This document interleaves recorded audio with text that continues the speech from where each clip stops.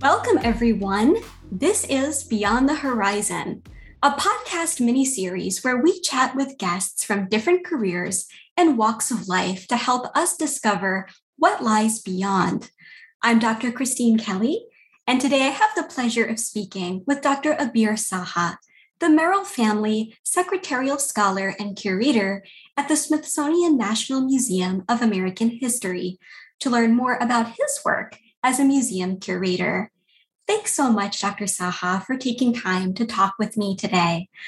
I think a lot of our listeners have an interest in not only your academic portfolio, but your shift to work in museums. So by way of getting started, can you share with me a summary of your career journey up to this point in time? Of course. Thank you, Christine, for having me. So I am an international student who came to the United States to study engineering, believe it or not, back in 2009. I went to UVA for my undergrad, and as I was doing engineering, I took courses on something that a lot of undergraduate engineers today have to do, which is called Science, Technology, or Society, or Engineering and Society. These programs come with different names, but they basically teach sort of the humanistic study of technology and science, which I found fascinating. I ended up writing a final year socio-technical thesis on the state of the Yamuna River in North India and the environmental politics and the religious concerns that were coming up around this sacred river, essentially. And so it was a fascinating project. I didn't do anything with it immediately. I went on to work for a couple of years as a consultant at a financial data warehouse company.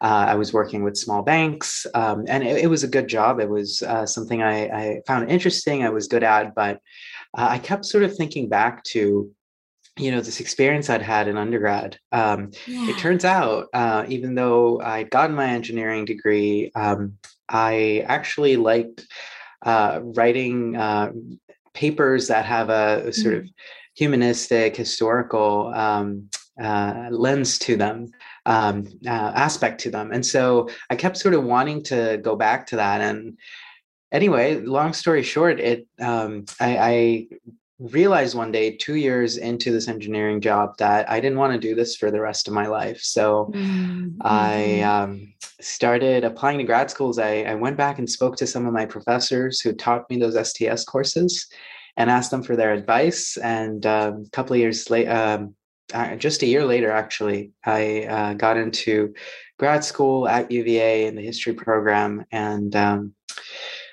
by year 6, I had defended. Just a year before that, I had secured a position at the Smithsonian as the curator of technology. It turned out that the engineering degree ended up being crucial to my current position, because I deal with, technical objects. And in order to be a historian of technology, it's such an asset to be able to understand the workings of some of these objects and have that engineering background to aid my historical analysis. So there are probably a few lessons in there, but one is don't forget what you come into your programs with, all the other experience outside of the PhD, and that certainly ended up helping me securing this position as curator at the National Museum of American History. That's really so interesting, Abir. And I think it speaks to how often many of us find ourselves following more circuitous paths than we might have originally envisioned. And particularly when one thinks of graduate school, it seems to me that it's so often thought of as a journey that can be linear, a place where one's aspirations become narrowed and deepened. I think what your story speaks to is how your passions might take you in directions you don't expect, and how the discipline of history can be accommodating, not only accommodating, but can really create spaces where you can leverage so many other areas of expertise. So really interesting Absolutely. all around. Yeah, I think it was circuitous both ways. Both when I was an undergraduate, I'd never imagined myself doing history. And then when I was doing history, I never Right. imagined that engineering would come in handy. But I just happened to find a job that married both of them, both of my degrees. I mean, in perfect kind of harmony. I couldn't have thought up a job that did it better. So. Absolutely. And along those lines, can you tell us what does a typical workday look like for you?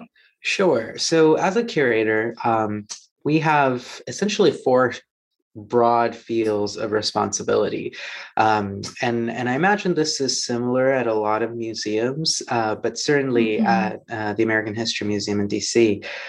So, the primary thing that I do, which may surprise some who aren't so familiar with the field, is actually research. I spend most of my time Okay. doing research, the same sort of research that I'd be doing in academia.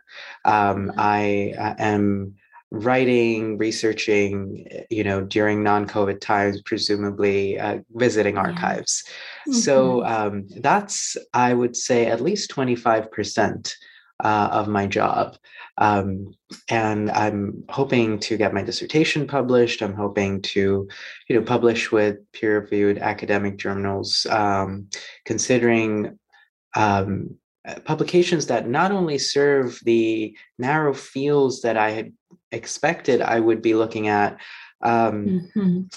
in grad school, but now have had so many other fields open up to me, such as museum studies.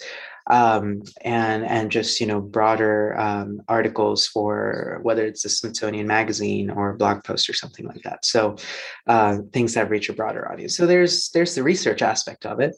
Mm-hmm. There and the next 25% or quarter of my time is spent caring and stewarding collections, caring for and stewarding collections. Okay. The American History Museum has millions and millions of objects. Um, and my collection itself has several thousands, I mean, in the tens of thousands of objects. I have one of the Wow. larger collections of the museum. It started off as a history of technology museum. So, because I'm the curator of technology, I just have an enormous collection. So, to learn those collections Mm-hmm. broadly is part of my job, which is really a lifetime in the making. I won't learn this Mm-hmm. job Mm-hmm. in any swift kind of manner. So, learning the collections has been something that has taken my time, and it's sort of a labor of love. You're learning about not just the history of these objects, but you're learning about the decisions that past curators made to bring them in and why. And Yeah. each object has a fascinating story, not just in how it changed the lives of the people that used it, but also in how it came to the museum, whom it belonged to. So there are Mm-hmm. these fascinating Mm-hmm. questions when it comes to the Cara collections and learning more about our collections. And then there are the more mundane questions of where are we going to put this object? Where are we going to store it? Right. How do we conserve it and make sure it lasts and can be used for display and exhibition? So there's that dimension of the job. The other 25, or rather the third quarter, of my job is working on exhibitions. Now, not all curators are working on exhibitions all of the time, but often what happens Okay. is, and as has been the case with my job so far, and I've been at the museum for 2 years, almost 2 years now, is that some other museums may be creating exhibitions that they need your expertise on. So it may not be an Mm-hmm. exhibition that you yourself are building or creating from scratch. For instance, I helped loan out one of the objects from my collection to the Arts and Industries Building, which is just now Mm-hmm. opening their Futures exhibit in Washington, D.C. And I helped them loan out a few pieces of a geodesic dome, one of the earliest in the world, Wow. definitely the earliest large span geodesic dome in North America. And Buckminster Fuller, a famous inventor and architect, was the one who sort of was the source of these ideas and used this dome as inspiration for his patent on geodesic domes. Anyway, without getting into the weeds of that exciting project, that's the third quarter of the job, which is just working on exhibitions, either your own or others' exhibitions. And finally, I have, jobs and duties, service responsibilities within the museum itself. These can be, either a supervisory position, or this can be a position on a committee of some sort. I'm on the IDEA committee, which is sort of a rephrasing of a DEA committee, diversity, equality, accessibility committee. So, there's a lot going on. It's a busy life as a curator. It certainly sounds like it. And how I think interesting and stimulating your job must be day to day, thinking about so many different kinds of research questions and threads of inquiry that you follow, not only in thinking about the research that you engage in day to day, but I'm so fascinated by this kind of parallel set of questions that you're describing around how some of the objects under your possession actually came to be there, right? These other stories of people who donated them and contributed to the life of the museum. So Indeed. I imagine your hand, right, at work in creating so many different narratives that form this whole constellation of the past through many different angles. Right. And whereas in an academic job, you may be finding a lot of time for teaching and interacting with students, I think the corollary in the museum setting would be some of the public facing aspect. I am, regularly corresponding with members of the public writ large. I mean, anyone in the world can reach out to us and ask us a question about our area of expertise or some of the collections in our objects, and I'm answering those, and it leads me to have some fascinating journeys, intellectual journeys, and then create some discoveries that I didn't know were hidden in the collections. Yeah, really so interesting. And, let's take a moment to kind of step back now, having learned so much about your day to day. And you certainly started to broach this when you mentioned your journey in broad strokes. But I think a lot of our listeners might be interested in a future in museums themselves. And so I'm wondering if you can kind of get into the weeds with us around how you learned about this particular role, job opportunity, and how you went about applying for it and what that process looked like. Yeah. So like with so many opportunities, there's a little bit of planning and there's a little bit of luck. When I applied for this job, I wasn't necessarily on the job market. My advisor had recommended that there's this job out. Why don't you apply for it? And I was like, wait a second, I have more than half of my dissertation left. But when your advisor suggests something, it's prudent to look into it. So that's what I did, and I kept being invited back. And I think part of the reason, of course, is because I had this background in engineering, so that helped. But for someone who's looking into the museum space, something that I cannot recommend enough, if you have a desire to be a curator at a museum, or just work at a museum in any role, get some experience. Get some experience at a museum. It would have been, so easy for me to volunteer even at a local museum. Museums love volunteers. The American History Museum takes volunteers regularly. We organize internships and fellowships, all of which are open to graduate students. So that's one avenue to apply. But if those don't come through, if you happen to be in the DC area or can spend a summer here or even a winter, just a little bit of experience, a line on your resume, and a connection with the real people that you worked with can go so far. So that's what I'd recommend most. That would be my biggest recommendation is get some hands-on real experience at a museum near you. It doesn't have to be a big museum, any experience, because what that tells a hiring committee at a museum is that this person, this is not their second option. Right. Applying for a museum job is not their second option. They are interested in the museum space. So that would be my biggest recommendation. Some Mm-hmm.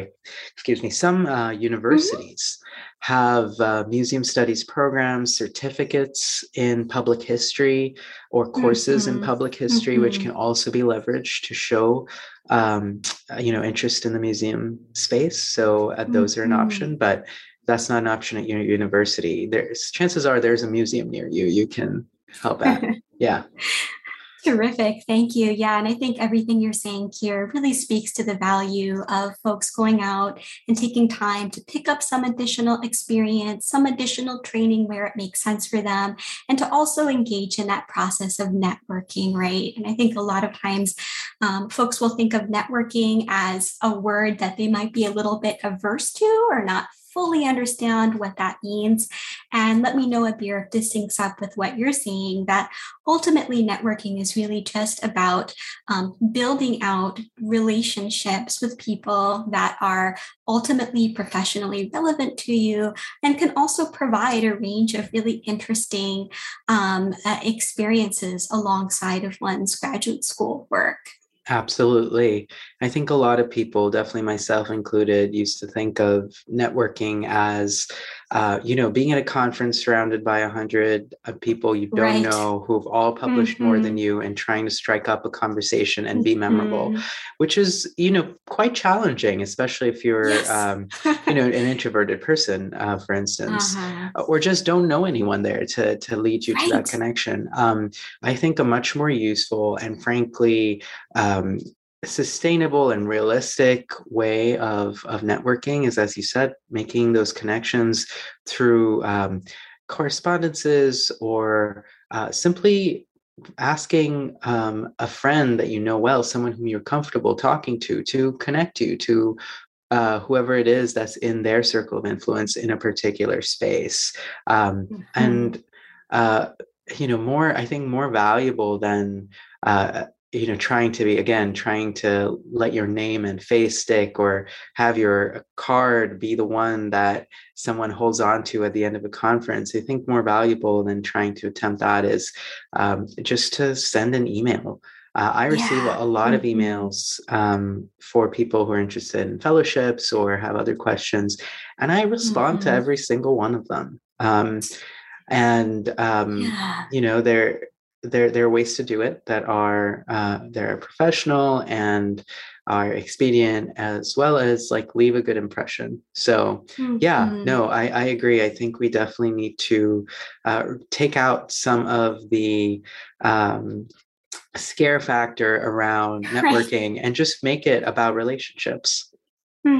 Exactly. And all of this is so helpful, I think, in expanding our sort of imagination around what networking really means, right? Like you're saying, I think you're in such a helpful way. It goes so far beyond those ephemeral connections and a high stakes environment that just the thought of it makes people nervous. There are so many other ways to go about it. And it's terrific to hear about how open you are to folks reaching out to you. And I think this is such good encouragement to our listeners to go ahead and take those chances and reach out to Absolutely. folks. Well, Abir, I think we have time for just one last question for you. And let me thank you for all of the wonderful insights you've provided in our session. As we conclude, I'd just like to ask if there was one important piece of advice or really one takeaway that you'd like the graduate students and the postdocs listening in to receive as they continue to navigate their career journeys, what would that be? This may sound a little philosophical, perhaps even a little corny, but make sure that you love what you're doing. It's really important. I think part of why I'm in the position that I'm in is because I genuinely enjoyed writing my dissertation.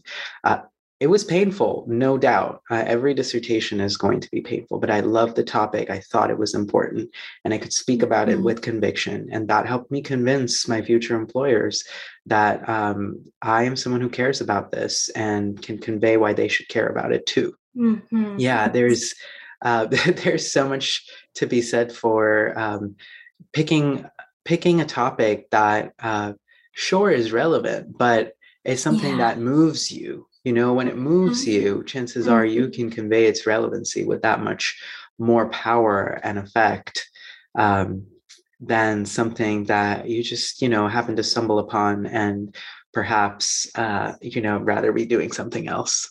That'll not only help you finish your dissertation, it'll actually help you, secure gainful employment, hopefully, afterwards. Absolutely. Yeah. And it really speaks to just the level of persistence one needs to complete graduate school, to hang in there through the later stages. And like you're saying, to be able to convey effectively why your research is ultimately significant. And as you're saying, relevant to so many different populations as they are on the job market. Yeah. Really so insightful. Thank you so much, Abir. Well, let me just say that this was such a fantastic conversation today. And I'm sure that our listeners will agree that the practical advice, really insightful advice you shared today was so helpful as together we think about what it means to have a fulfilling career. With that, thank you so much, Abir, for your time today. Of course. This is Horizons by Hopkins, a podcast mini-series and a place to discover what lies beyond. Thank you again. Thank you, Christine.